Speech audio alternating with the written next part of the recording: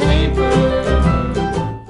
Welcome to episode 57 of Paper Talk, a monthly series of podcast interviews featuring artists and professionals who are working in the field of hand papermaking and paper art.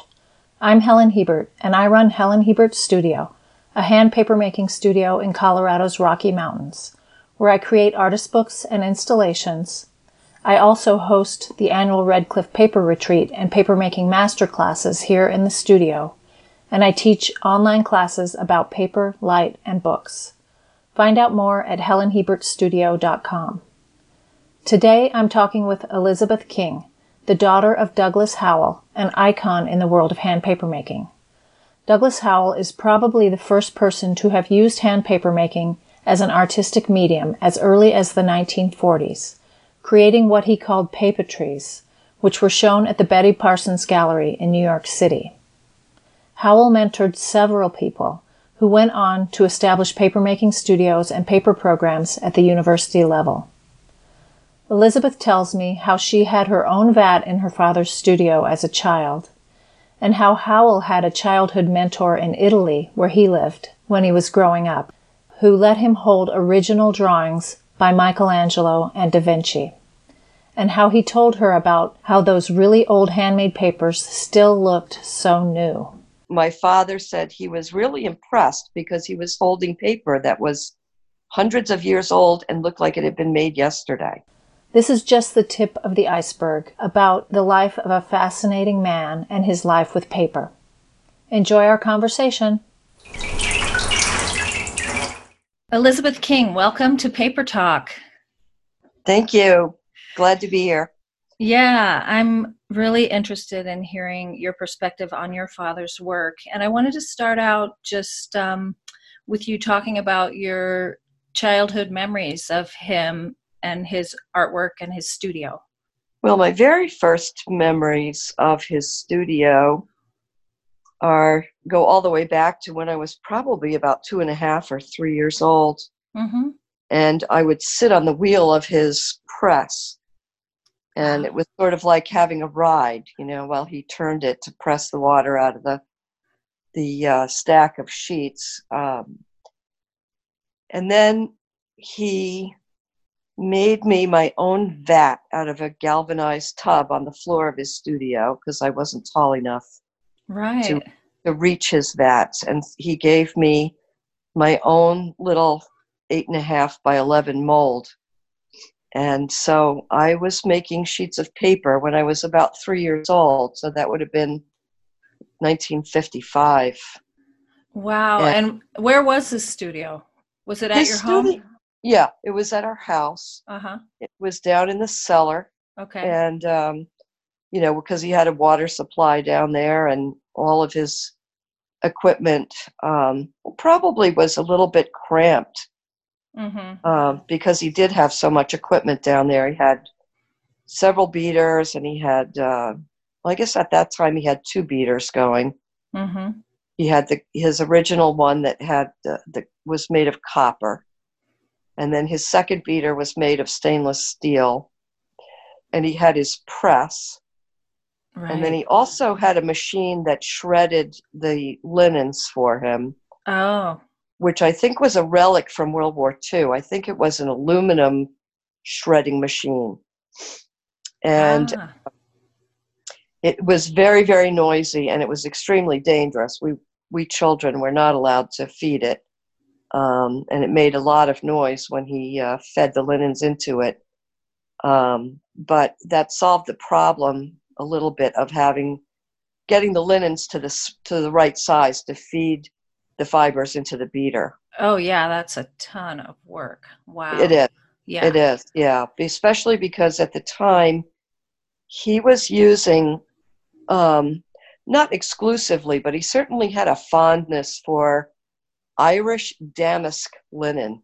Mm-hmm. Because the papers that he turned out from that linen had a sheen to it and a quality to it that was really quite lovely. I still have some of those sheets. Yeah, and where was he getting that Irish the damask linens? Linen?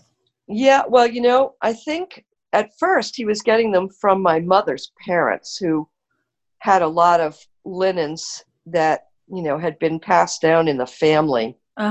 My great-grandmother had a dining room table that I think was 10 feet long, and she had all of these absolutely exquisite, tablecloths and napkins and that kind of thing.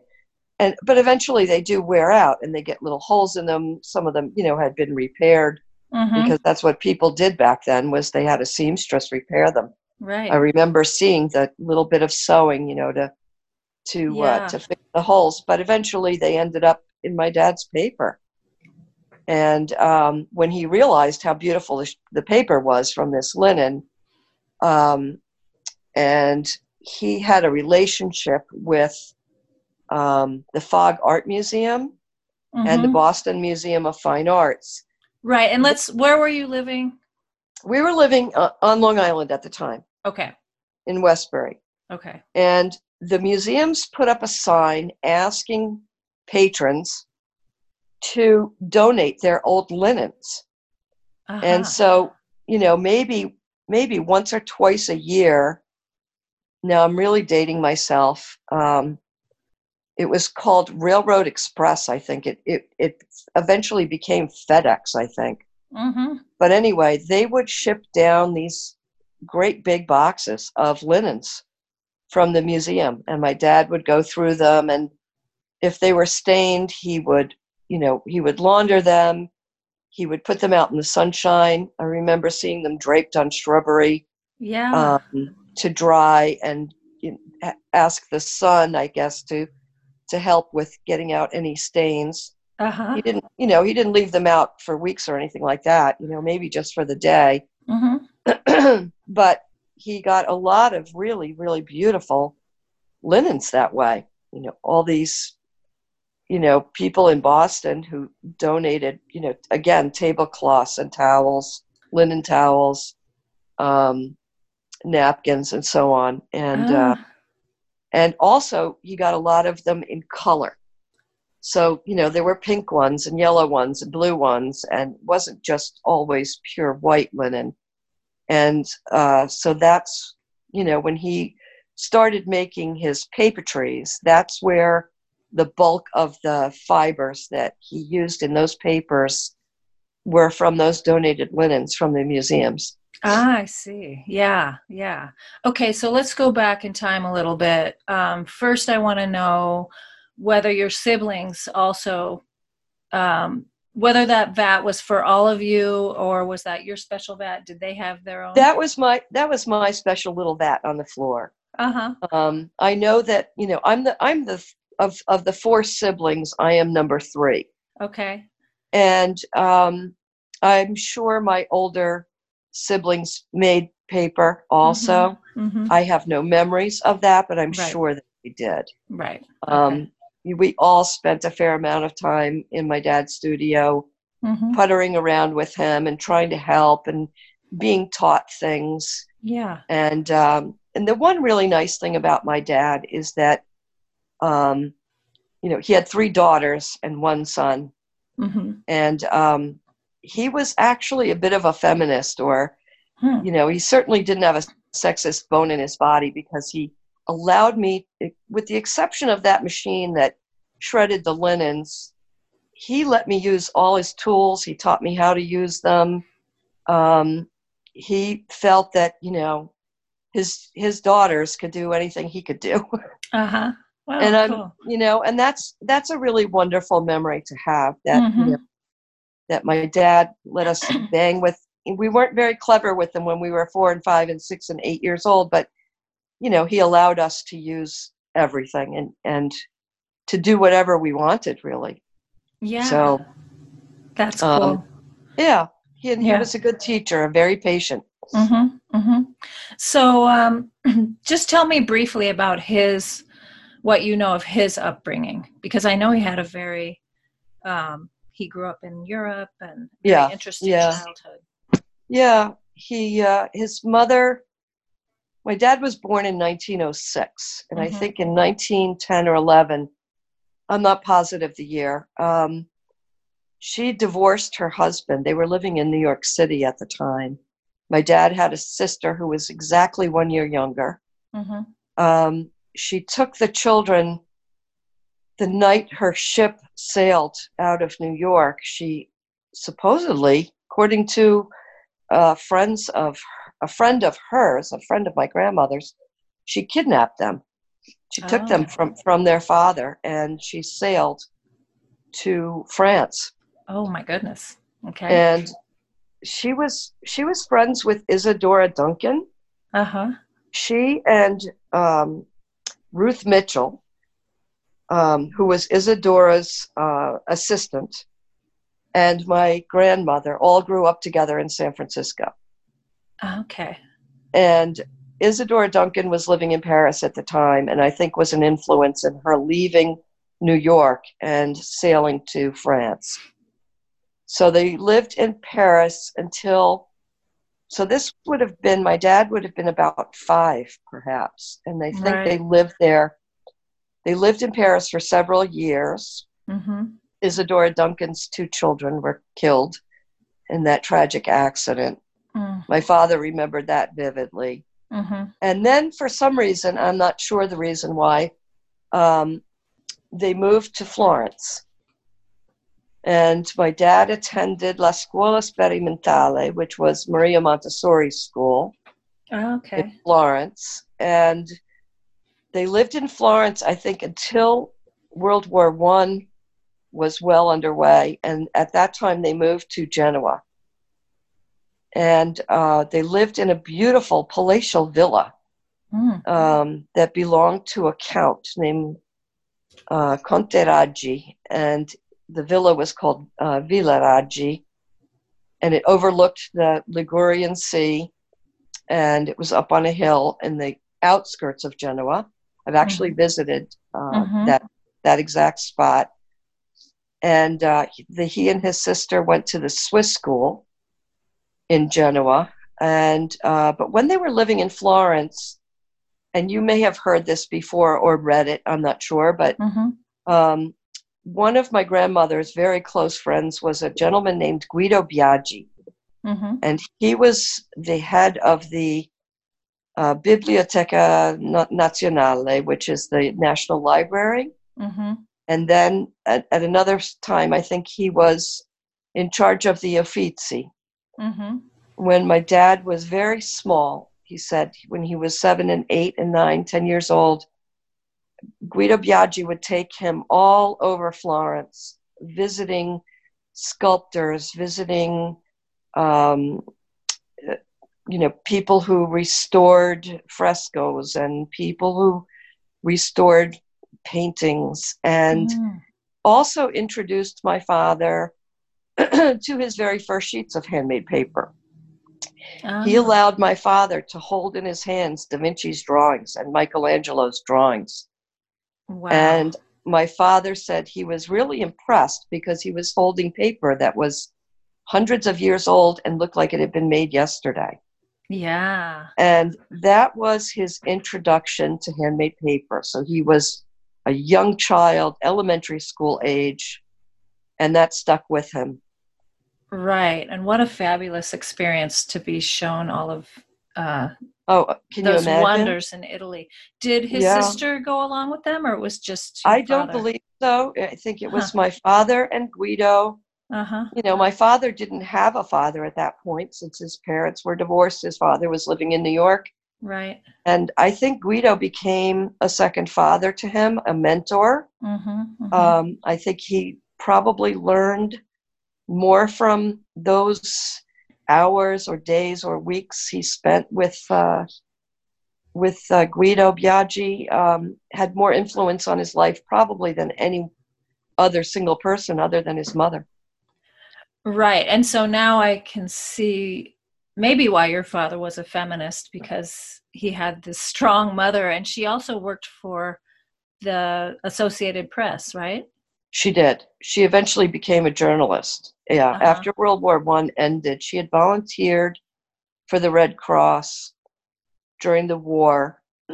She unfortunately brought home diphtheria, which killed her youngest baby, her little baby. And that's something my father never, ever mentioned to us. I didn't find out about this baby brother until I went to Italy with my father's ashes. And we went to the cemetery to place his ashes where his mother's buried, and his stepfather. And there was a grave site there, and there was a little cross, and it said Francesco Howell on it. Oh, wow. And I was like, well, who was Francesco? My father never mentioned him. And apparently my grandmother had an affair with someone. She had a child out of wedlock. I think that my father was somewhat, embarrassed about that as an adult anyway. But it had to be very tragic for the family. I do remember my father saying probably 400 or 500 times in my lifetime, no one knows the heartache of my mother. But yet he never spilled the beans. He never told us. Right. So it wasn't until after he had died that I found out what the heartache of his mother was. Right. Wow. But anyway, so that had to have had an impact on his life as well. But, he was very well educated in Europe. He spoke 5 languages. Yeah.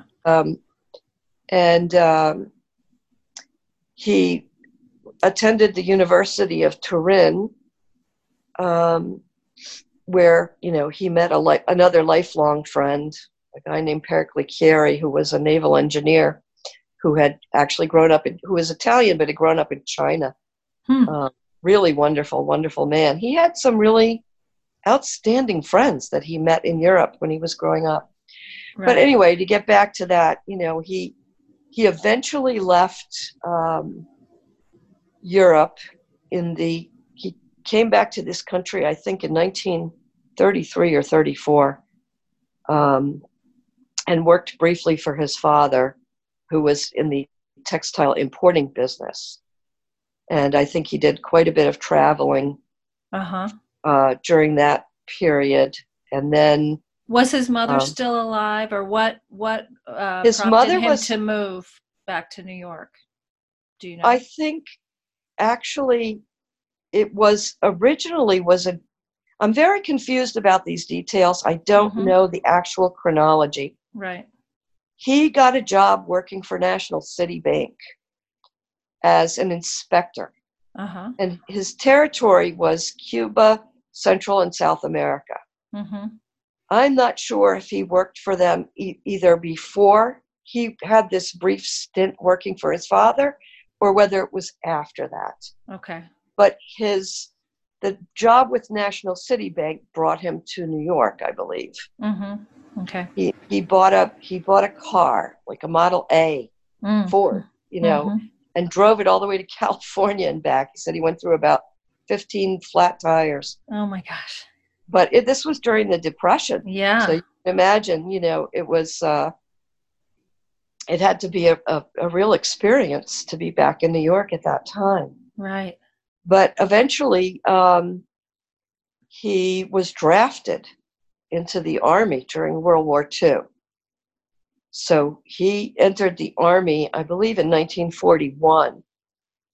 And, of course, he was given the battery of tests and ended up working, I think, in some form, military intelligence. If memory serves me right, he landed in Normandy the day after D-Day. He fought in the Battle of the Bulge. When the war ended, his mother had died in 1938, so she died before the war. Okay. And then when the war ended, he was stationed in Paris for, I don't know, 6, 8, 9 months, something like that. He was given the job of writing the history of his battalion, which he did. My brother has that book. And while he was in Paris, he was hanging out, I imagine, in coffee shops and so on, and met a lot of artists from that period who were all filtering back into Paris after the war had ended. I know he met Matisse in Paris. He took a trip out to the Richard Debat paper mill. He spent some time doing woodcuts. He did a beautiful little miniature woodcut of Pont-Neuf in Paris and several others. They're really darling. And he had been taught to do the wood cutting by Gordon Craig's son, Teddy Craig. And Gordon Craig was the famous set designer for operas and theater all over Europe. And that's where the Isadora connection comes again, because Gordon Craig fathered Isadora's children. Okay. So it's sort of a crazy mishmash there of people. Right. And what I forgot to ask what Douglass studied in college. I couldn't tell you. Okay. I think he studied engineering. Okay. I'm not positive about that. Mm-hmm. Isn't it funny? Those are little gaps that, things I never asked him. He would talk, oh, yes, I went to the University of Turin. Right. I never said, well, what'd you study there? But I think it must have been engineering, because that's how he met Berkeley Carey. Okay. They probably shared classes together. I'm not really sure. I know that sounds ridiculous, but no, I totally get it. Yeah. No, it's just not a thing I ever asked him. Right. My brother might know. Mm-hmm. My brother's 6 years older, so he probably has, Yeah. He also has my father's archives. Okay. And my grandmother's letters and things like that would probably clear up an awful lot of the mysteries of my father's childhood, because there are a lot of mysteries.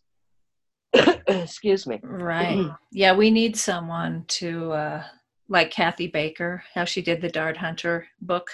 Yeah. To go through everything and write a Douglass Howell book. Right. Okay. Right. So, all right. So he was, after the Army, where he saw paper again. Yeah. He worked briefly as the literary agent for Ezra Pound, the poet. And Ezra was a friend of his mother's, Ezra and Dorothy Pound. My uncle in Italy, my uncle's family has photographs of them all visiting the Pounds at Rapallo. And so he didn't have much luck selling any of Ezra's work because of Ezra's reputation, of course. But of course, nowadays he's lauded. But I guess back then, a lot of people thought he was pretty kooky, which I think probably he was quite kooky. Yeah, there's a quote by him that I put onto a giant inflatable ball that I made, an art piece, that says the book should be a ball of light in one's hand. And I just I love that sentence. That's a nice image. Yeah. So yeah, I mean, talk about growing up in a cultured atmosphere, between Florence and the people that gathered around his mother, right. Like Ezra Pound and Biaggi and Isadora. I mean, you had a dancer and a theater designer and right. a poet, and one can just imagine what dinner was like at their house when my dad was growing up. He used to say, oh yeah, dinner would last 3 hours some nights when they had friends come over. And of course, we were living in this very small house in Westbury, Long Island. And, my dad would talk about, growing up in Villa Raggi, which was, had marble floors and frescoed ceilings. And we would kind of roll our eyes and think, he's got to be exaggerating, because we certainly don't live in any kind of, we certainly don't live in a palace the way he did. Right. And then, of course, when I went to Italy and discovered it was all true. Right. And I was very astounded. Right. I couldn't figure out how somebody who came from such a background ended up in New York without 2 nickels to rub together. Yeah. But of course, when you're a kid, you don't pay attention to that. But in retrospect, looking back on that, I don't know how he ever expected to be able to support a family by making handmade paper. Right. He was selling it for, 50 cents and 90 cents or $1.10 a sheet. And those certainly things weren't as expensive back then. I know my mother, sometimes tore her hair out when it came to shopping and trying to figure out, how she was going to feed and clothe and educate and so on. And here we had these both my parents, extremely well educated, both educated in Europe.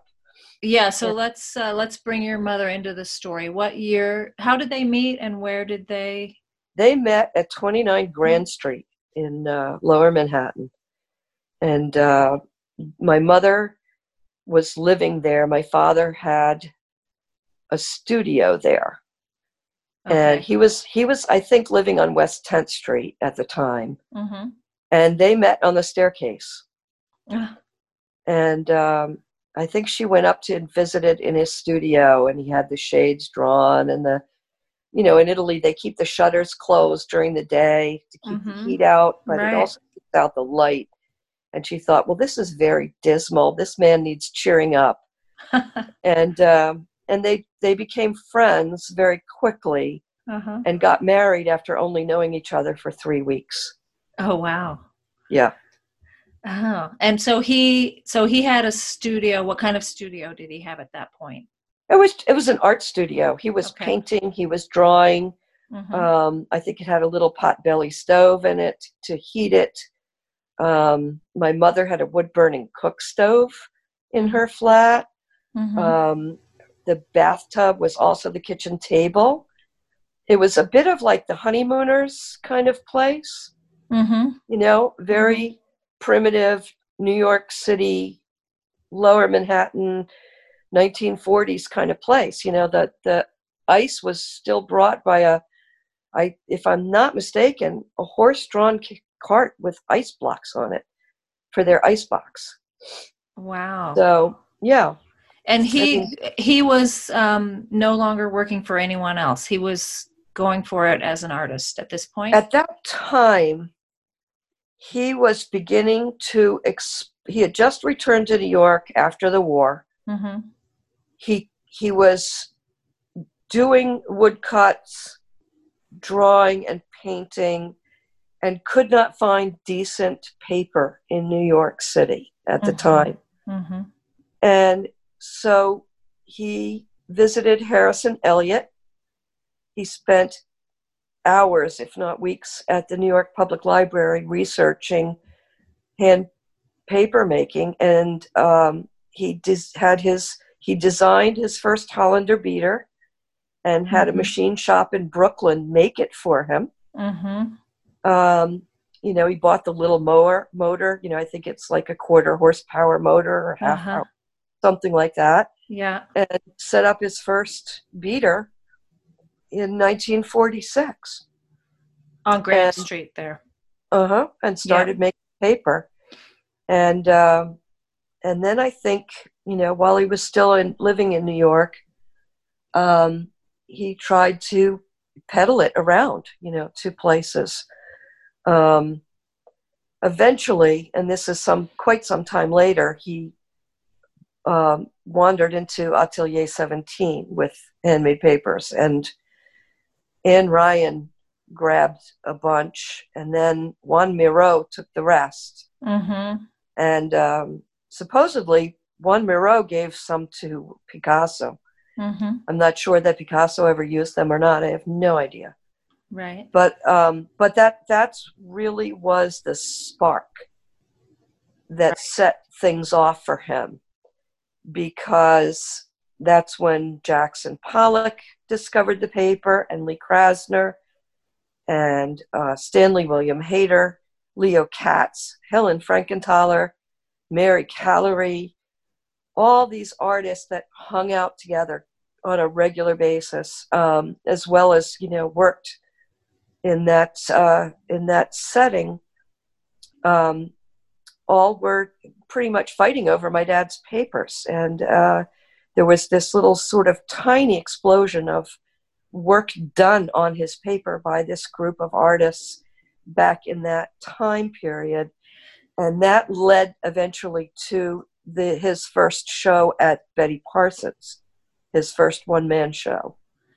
And that was of the Papetries? That was the Papetries, yeah. And those were kind of experimental paperworks, would you say? Right, right. Mm-hmm. And I think there was a great influence on him by Pollock at that time. Mm-hmm. Pollock was doing that, very, very expressive, sort of experimental splattering of color. And my father instead did it with pulp. Right. And, then he got into the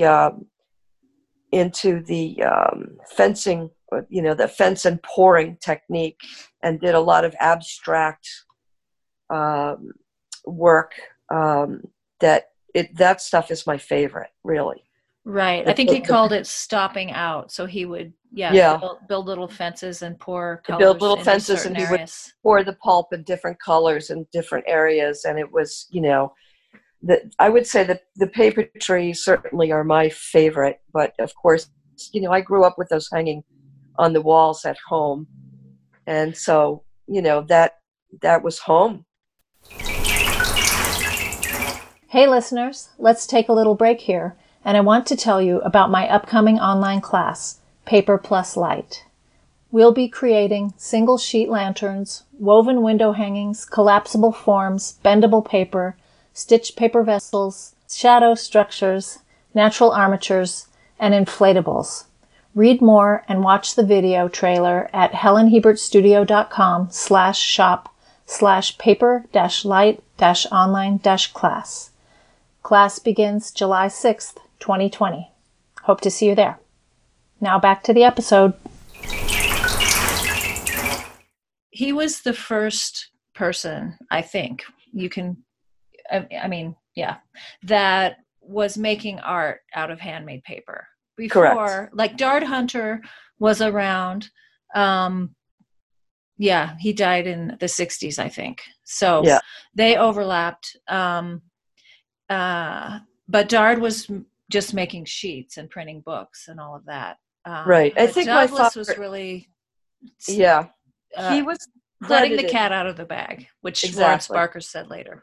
Yeah. Mm-hmm. Yeah. He has been credited with being the first to use paper as an expressive medium. And so it's interesting that you said that about Jackson Pollock. And I think Jackson was attracted to Douglass's paper because it was absorbent. The absorbency was different. So it took the paint different than the other paper he'd been using. Well, plus he bought some papers that had inclusions in them. Okay. Mm-hmm. They're little tiny scraps of kitchen towel and linen rag that weren't completely eaten by the beater.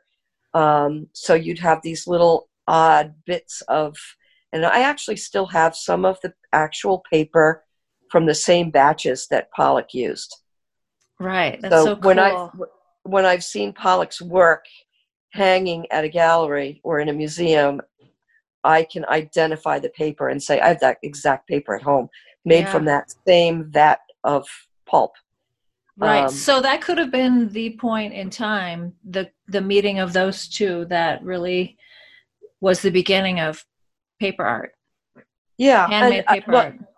Yeah, I think so. I think, one of the first pieces that he did was the clown. I don't know if you've ever seen that piece or not. I'm not sure. Yeah. Well, I can always get you a photograph of it. Yeah, that'd be great. But yeah, I think there was definitely all sorts of influence bouncing back and forth between all of these artists. So was he socializing with these artists too? Oh yeah. And, Oh yeah. Yeah. And he was selling his paper really cheap to them. Yep. Yeah. Yeah. And a lot of times he was giving it away. Mm-hmm. And because the artists couldn't afford it. Right. So, he gave away probably more paper than he sold back in those days. But gosh, I mean, there's so much information to when it's just racing through my mind now at this point of, all of the different things he was trying to do to make money. He was printing broadsides. He was printing poetry. He did my mother's book, Song of Magdalene. Right. Pollock came to our house on several occasions, but the first time he came completely unannounced. Mm-hmm. He just showed up at the front door and knocked, and my parents answered the door, and he stood there, and he didn't say hello or introduce himself. His first words were, "I came to see how you do it." Had he met your father yet, or he hadn't even met him? I don't know if, I think they probably had met. Okay. But he didn't know the process of making Right. And he really wanted to know that process. So he just showed up on our doorstep. And so he came and he saw how it was done. And then I remember as a child sitting on Pollock's lap and stealing Chiclets chewing gum out of his pocket. His shirt pocket, he would have a package of Chiclets gum in there, and he would share it with me. And so what year were you born? I was born in 52.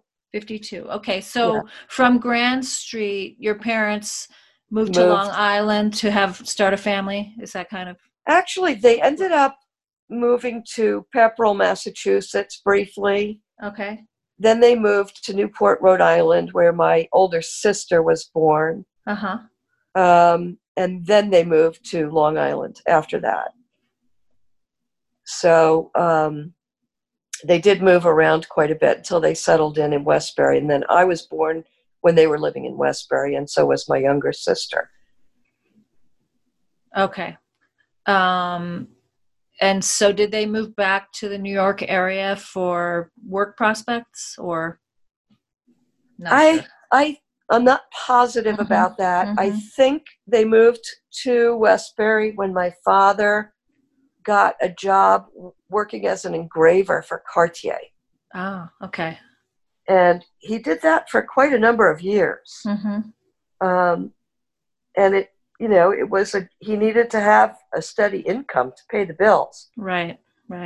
But he wanted a job that he could do at home. So he bought a hand engraving machine, which you operated by hand. And that was also set up down in his studio. Okay. So he would, be up late at night, doing engraving while the beaters were running. Right. And one of the interesting things is that, when from the very beginning, he kept beater logs and always kept a sheet of paper from each vat load of pulp and put the beater log number on it. And the beater log consisted of all of the information on that sheet of tape, that match, exactly. This was linen, damask linen. The beater ran for 6 hours. This is the paper I produced with it. And then he noticed a huge difference whether you ran the beater for 2 hours or you ran it for 12 or 14. Right. And I think he's known for saying paper is made in the beater. He really researched the heck out of. Yeah, he did. Beating. He did. And he kept, meticulous records of everything he did. He even had some machine and I shouldn't call it a machine. It was a piece of equipment that could artificially age things. Right. I don't know. To test how long it would last. To test how the paper would hold up. Right. And of course, he swore that his paper would last 1,000 years, providing it wasn't left outside in the weather. Right. And I think he also very, very, very strongly resisted adding any chemicals ever to paper. He said his paper, you could eat it. It was that pure. Right. He never put any pigments in his paper, in his pulp. If he wanted color, he used colored fast rags. Linen rags. He did work with cotton for a while.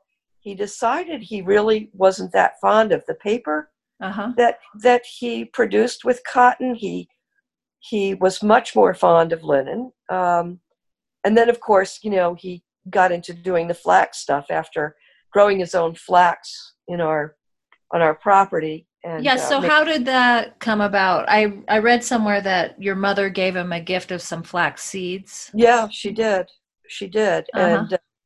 and he planted the flax, and he made his first flax papers. Actually, I think the very first ones were linen with flax mixed in. Mm-hmm. They weren't pure flax. Mm-hmm. I don't think there was quite enough flax to actually make an entire beater load of it, but eventually he did get his hands on tons of flax.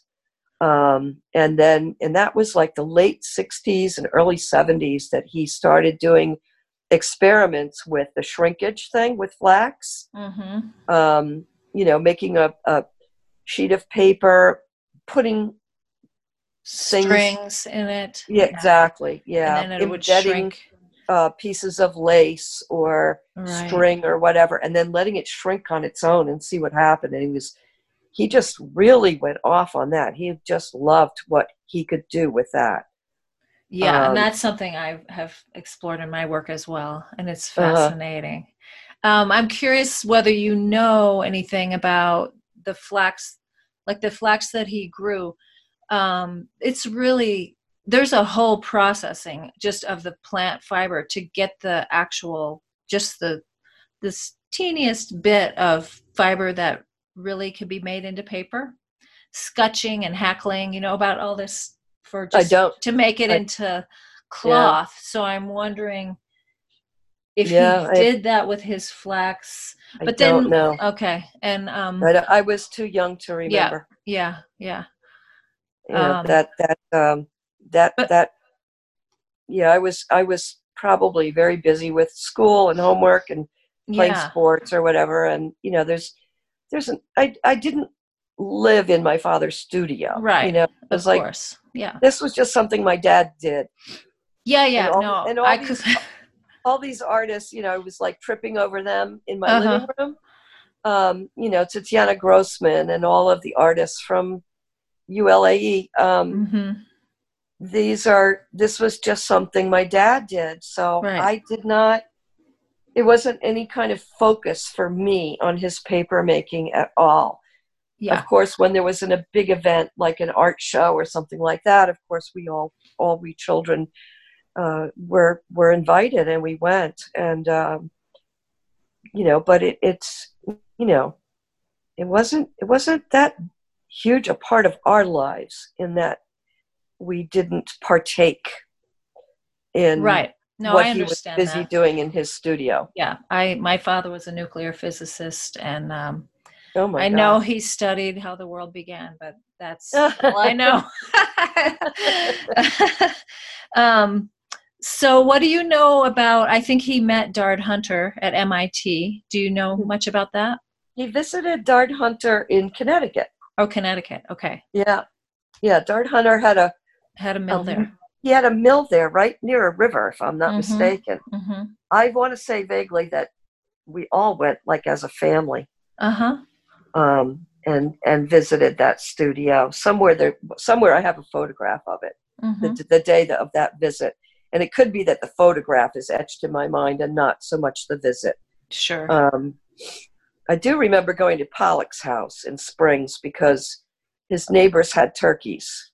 Ah, yeah. And when you're 2.5 years old, turkeys are bigger than you. Right. They're And scary. I didn't want to get out of the car. Oh. But that's really the only thing I remember. That and the screen door, the way the screen door slammed. Uh-huh. Other than that, that's my only memories of Springs. But um, yeah, unfortunately, he died when I was so young, and so that Lee Krasner, my dad kept a relationship with, and I remember her all the way into my teens. Right. Right. But it's a shame that Pollock was killed. Just really Yeah. awful. Yeah. Well, and it's important to mention that your father was really the only one doing this. I mean, aside from Dard Hunter, there was no, Right. like today, there are lots of people that I mean, it's still a small number, but you can find another person in your state who's making paper. So he was really a pioneer, and figuring everything out by himself. Yeah. And as you said, doing research at the New York Public Library. And I'm guessing meeting Dart Hunter was probably a really cool thing for him to sort of I'm chat sure. back and forth. Yeah. I'm sure. Yeah, I'm sure that the conversation was fascinating. Yeah. And also, he also met with Harrison Elliott. Right. And Harrison was importing papers from Japan, from the Japan Paper Company. Is that? Mm-hmm. Yeah. Yeah. That's right. So, and he had, right, I read that too. He had a beater and maybe made some paper as well. Right. Yeah. Yeah. He was in New York. And again, this happened all before I was born, so I'm right. real sketchy on those. Oh, really more what I've read than anything that that my dad really talked about. Right. And then okay, so he was so he was just running all his tests, making paper, trying to sell it, experimenting, making experimental artworks, and is maybe that's around the time Lawrence Barker found out about him. And then he had a series of people who came and learned from him, and which was instrumental in how papermaking spread across the United States. Yeah, I remember Lawrence Barker coming. I think I was 10 that year. We were heading out for Newport to spend the summer with our grandparents, which we did every summer. Okay. And but I remember Lawrence Barker arriving. I think my brother stayed home that summer with my dad and Lawrence Barker. And my mother and my two sisters and we all headed up to New England for the summer. Oh, okay. And after Lawrence Barker, I remember Helmut Becker coming. Yeah. By then, we were living in Oyster Bay. Okay. And Helmut has a real interest. He's worked with flax forever. So right. And he helped my dad build, if I'm not mistaken, he helped my dad build the see-through beater that's made of the plastic. Right. I remember them, melting the plastic in the oven to get it just the right temperature where it would bend. Oh my gosh. Yeah. And so they wanted to be able to see what was actually happening. My dad was so intent on teaching other people how to do what he did that he thought having this plexiglass beater would be such an important learning tool to be able to see the beater in operation, pushing all of that pulp through. Is that beater still around anywhere? My brother has it. Okay. The last I heard, it had a leak, so he wasn't able to put water in it. He was looking for someone to help him fix it, and I think he was trying to get in touch with somebody or no. No, I think it was Tim Barrett. Or somebody perhaps at the University of Wisconsin at Madison, which is where my brother lives. Okay. I think he's donating my dad's printing press to them. Oh, wonderful. His big Washington hand press. Right.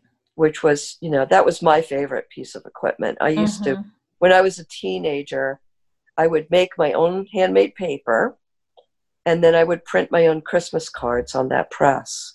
Oh. My dad had done a woodcut of an evergreen tree. And it was just the most perfect thing to make into a Christmas card. I think I still have a few copies of it. I don't know what happened to the wood block. My brother may have it, but I still have some of his artwork here. I closed the estate down a number of years ago, and my sisters both came and took all the pieces that are of artwork that they wanted. My brother has the green box. He's trying to have the pieces renovated. In other words, they the pieces in the green box all need to be remounted. So tell us about the green box. The green box was built by my dad to house, I would guess it probably had 30 or 40 panels in it that were roughly maybe 15 by 18 inches or something like that, maybe a little bit bigger than that. And so my father, people started hearing about him. And so he started getting invited to come and lecture and give demonstrations at universities all over the country. Right. And so that's why he put together the green box. And in the green box were all different examples of handmade paper and artwork that he had done that would fit in that box.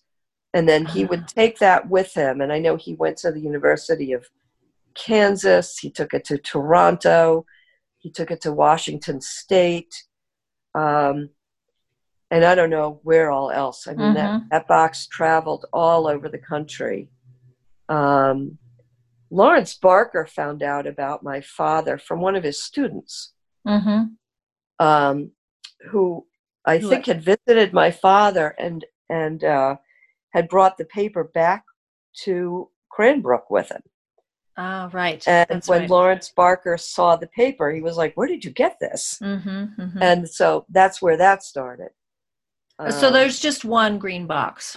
There's Eugenie Barron had put together what she called Green Box 2. Okay. Which she assembled, she curated, she had the box built and the panels made, and that exhibited around the country a little bit too. I don't think it traveled as much as she would have liked it to. But it did, I think it went to Minnesota. I think Amanda Degner maybe had something to do with it going there. And Eugenie Barron was another student of your father's, someone who came and worked with him for a while. Yeah. She was around pretty much from the time she first started studying papermaking with him, and she's still a very dear friend of mine. And also Kathy Doherty did her doctoral dissertation on my dad and his work. Okay. So that is a good reference for information. She worked hard on that for I can't tell you how many years. Oh yeah. Probably close to 10 before she got all done. Right. And that is a really good resource. I sent my copy of it to my brother because he wanted to see it. He had not ever seen it, and I only had one copy, so I don't have it anymore. But yeah. I read about Douglass's self-illuminated sculptures. Do you know anything about those? Because I'm really interested in paper and light. Yeah. There's I just recently saw a photograph of one.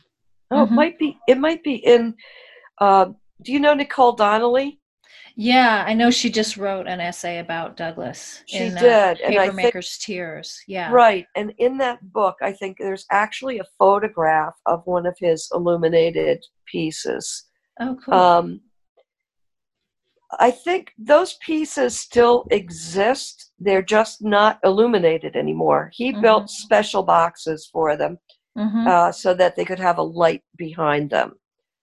And so those boxes, when he had to move, we had to disassemble a lot of things because there wasn't anywhere to put these things. Right. Or store them. And the other problem is that over the years, a lot of things disappeared, unfortunately. Artwork vanished. We don't know who took it. Sometimes things were borrowed and never returned. Right. My dad had an entire suite of prints by Stanley William Hayter, and someone, quote unquote, borrowed them. and never returned them. Today they're worth hundreds of thousands of dollars. Right. So we don't know. We have no idea who took some of the things, where they went, where they are today. And it's really a shame. Yeah, that is. You know, but my father was very trusting. And, you know, my mother said the same thing. She said, you know, he was very trusting, and some people are just not honest. Right, right. So, you know, there's, you know, that's water under the bridge. There's nothing we can do about that. It's bad, but, you know, that's the way it is. Yeah. But anyway, you know, a lot of his work. We need to wind down, and I want to just talk about sort of his later years. So your mom and dad split up. It seems about the time all the kids were out of the house. Yeah, my younger sister was at boarding school. I was in school in Switzerland. Yeah, and the two older siblings were out of the house by that time. And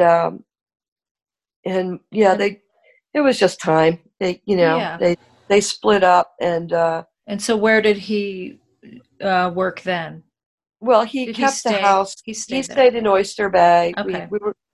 We had moved to Oyster Bay in like 1967 or something like that. Oyster Bay, Long Island. Right. And he stayed in the house. My mother moved out. Okay. And so my dad stayed there for quite a long time. Eventually the house was sold, and then he moved to Bayville, New York. And then from Bayville, he got a grant from International Paper Company, and he moved to Riverhead. Oh. What was the grant for? Not sure. Yeah. Okay. You know, equipment, research. Right. Teaching. I'm not really sure. I know that when he was in Riverhead is when I think Sue Gosen came to visit him the first time. That's where Eugenie worked with him. Okay. And then, you know, he was getting old by that time. Yeah. You know, but he was noticed. He was in his I want to just talk briefly about the Brooklyn Public Library and American Craft Council. He had exhibitions there. Yes, he did. Yeah. And the American Craft was a retrospective. That was in 1982. Okay. And, you know, I don't think American Craft even owns a piece of his work, to be honest with you. But that was a very large, lengthy exhibition, and probably was the most comprehensive of any exhibition that of his work that's ever happened. Yeah, and they published I believe this is the catalog I'm looking at, which is a very thorough. Yeah, that's it. It's an interesting catalog because it's a chronology for the most part. It really documents his work. There's a few pictures of his work, but it goes through his whole life. And Alexandra Sotirio put that together. Yeah, she did. So it's a nice little catalog that I happened to get a copy of. I do think they might own a few pieces. I think I was looking on the website, but not much. Yeah. Yeah. I wasn't terribly sure. I know that I was executor of his estate when he died, and I wrote them and asked them if they'd be interested in purchasing anything, and they wrote back, I think, and said not at this time. So. Was he ever interested in selling his work? I think he definitely would have liked to have sold it. He would have liked to have sold it for a lot of money. Right. I mean, after working all those decades and he put every fiber of his being into his paper and his art. Yeah. And he never saw any tremendous financial success. Right. You know, he always talked about how he'd love to put all of his grandchildren through college and or pay for good schooling for them. It never happened.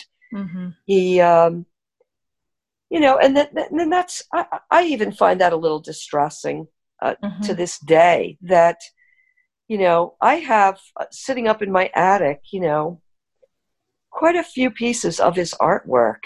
And I see, Hand Paper Making has a magazine. They have, a website. They have a Facebook page that, today, well, now I'm thinking back to 1994 when I gave a brief talk at the Dart Hunter meeting when it was up here in Massachusetts. And at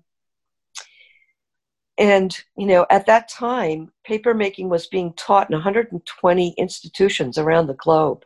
Right. And I sort of felt like, my dad really got this wheel turning. Yeah, he did. He really, really did. And he's not ever really fully been recognized, is how the family feels anyway.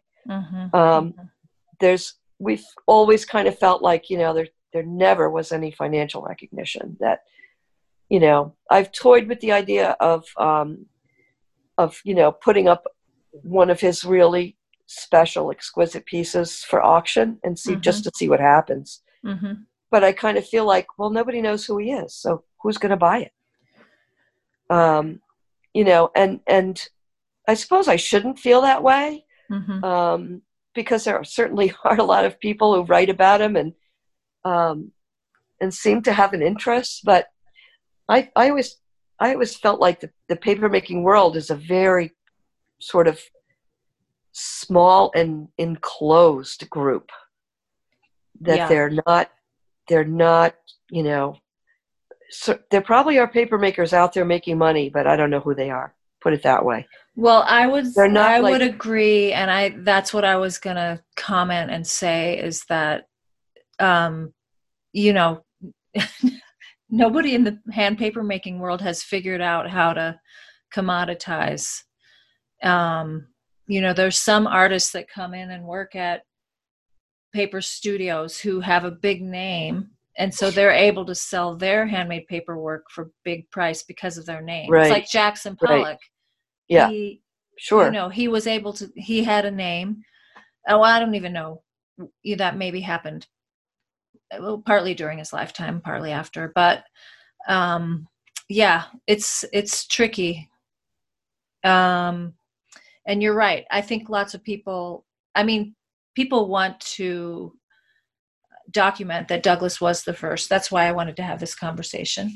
And he's inspired so many people, but yeah, it's hard to put, unfortunately.